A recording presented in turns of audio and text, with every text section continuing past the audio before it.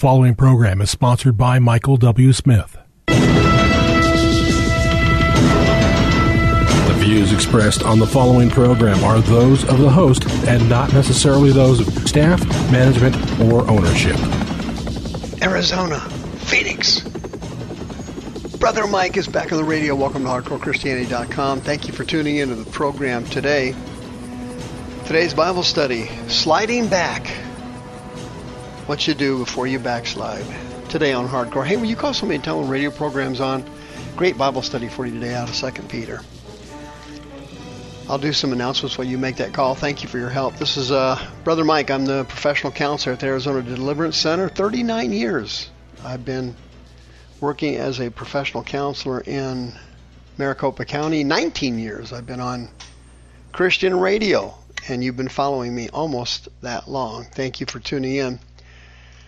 If you go to the website, hardcorechristianity.com, you'll see all of our services. We have 2 live services every week, Thursday and Friday night at 7 p.m., preaching, healing, teaching, and deliverance at both services. Both services are broadcast live on our YouTube teaching channel, youtube.com/House of Healing AZ.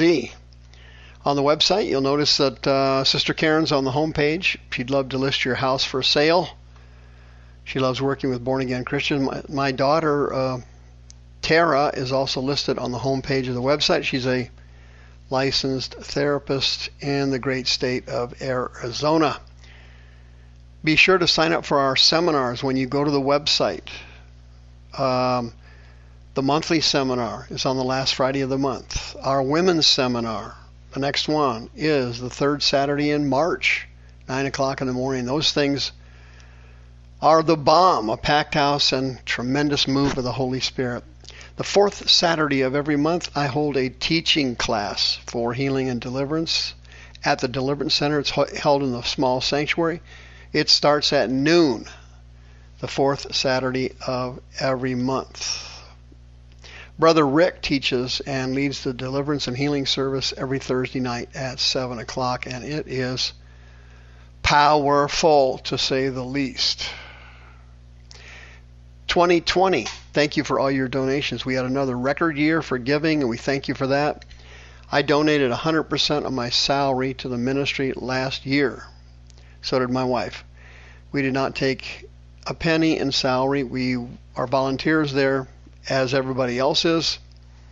And if you need a receipt for your donations last year, Mike at hardcorechristianity.com. 2 Peter chapter 2 is some of the most inspired material anywhere in the New Testament. It is hardcore incredible. And relative to the 21st century, like it was written yesterday, it was actually written approximately 2,000 years ago by the great apostle Peter. And this material is, like it was written this week. Peter goes through a scenario where a bunch of people have become infiltrators. And that's what we got all through American society. For example, in our government, we have infiltrators, people serving in government. I use that word serving very loosely, when in fact they are criminals. Who would have ever dreamed that we would find out that the FBI and the CIA and the Justice Department are actually criminal organizations? Can you imagine that? Who would have ever dreamed that would ever happen? How did it happen? Satan sent in infiltrators. Who would have ever dreamed in the halls of Congress that 99% of the politicians there in the House and the Senate are pathological liars? Who would have ever dreamed that was true? It's all been revealed over the last 4 years. Who would have ever dreamed that the news media, all of them, a giant, not basket of deplorables, but a basket of satanic fabricators? Who would have ever dreamed it? It's all been revealed over the last 4 years. And how did it happen? Well, Satan sent in infiltrators. And he sends them in like he sends in cancer cells through demons, and they get into the person's body, and the cells start to eat the body. And these infiltrators have infiltrated the church. America's going to hell in a handbasket, as Grandpa used to say, and the reason for it is not because of Satan or demons, but it is because of the church of Christ. The church of God has been so watered down, so seeker-friendly, so loaded with losers and gutless cowards, and so loaded with demons, that the devil just simply sent in millions of infiltrators, and he simply destroyed the church. Well, this infiltration process is highlighted by the great apostle Peter in chapter 2, and he goes on to describe in detail the integrity issues and the characteristics of these infiltrators, people that infiltrate the church, and people who got into the church and either started to slip away or just full-blown backslid. And they're just going through the motions, like to use a slang term, just playing church. And the great apostle Peter goes through this in detail, itemizing it out like an accountant at a CPA firm. He just goes through it and lists every single thing. You can't imagine. It is absolutely divinely inspired, and it is perfect. He calls them spots, and he calls them stains. He calls them presumptuous, self-willed, unclean, people that despise authority.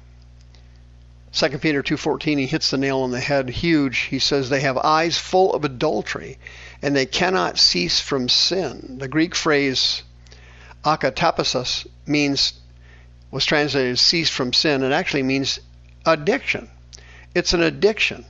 People are addicted to adultery. And that's very common in the church. And now the infiltrators have come in with transgenderism, transvestitism, and homosexuality, lesbianism, gay, everything. It's all infiltrating into the church, and it weakened the church to the point where it was unable to stop the rise of Satan as he has taken over the United States now. Our government, our churches, religion, freedom of speech, freedom of religion, freedom to defend yourself and bear arms. It's all going down now.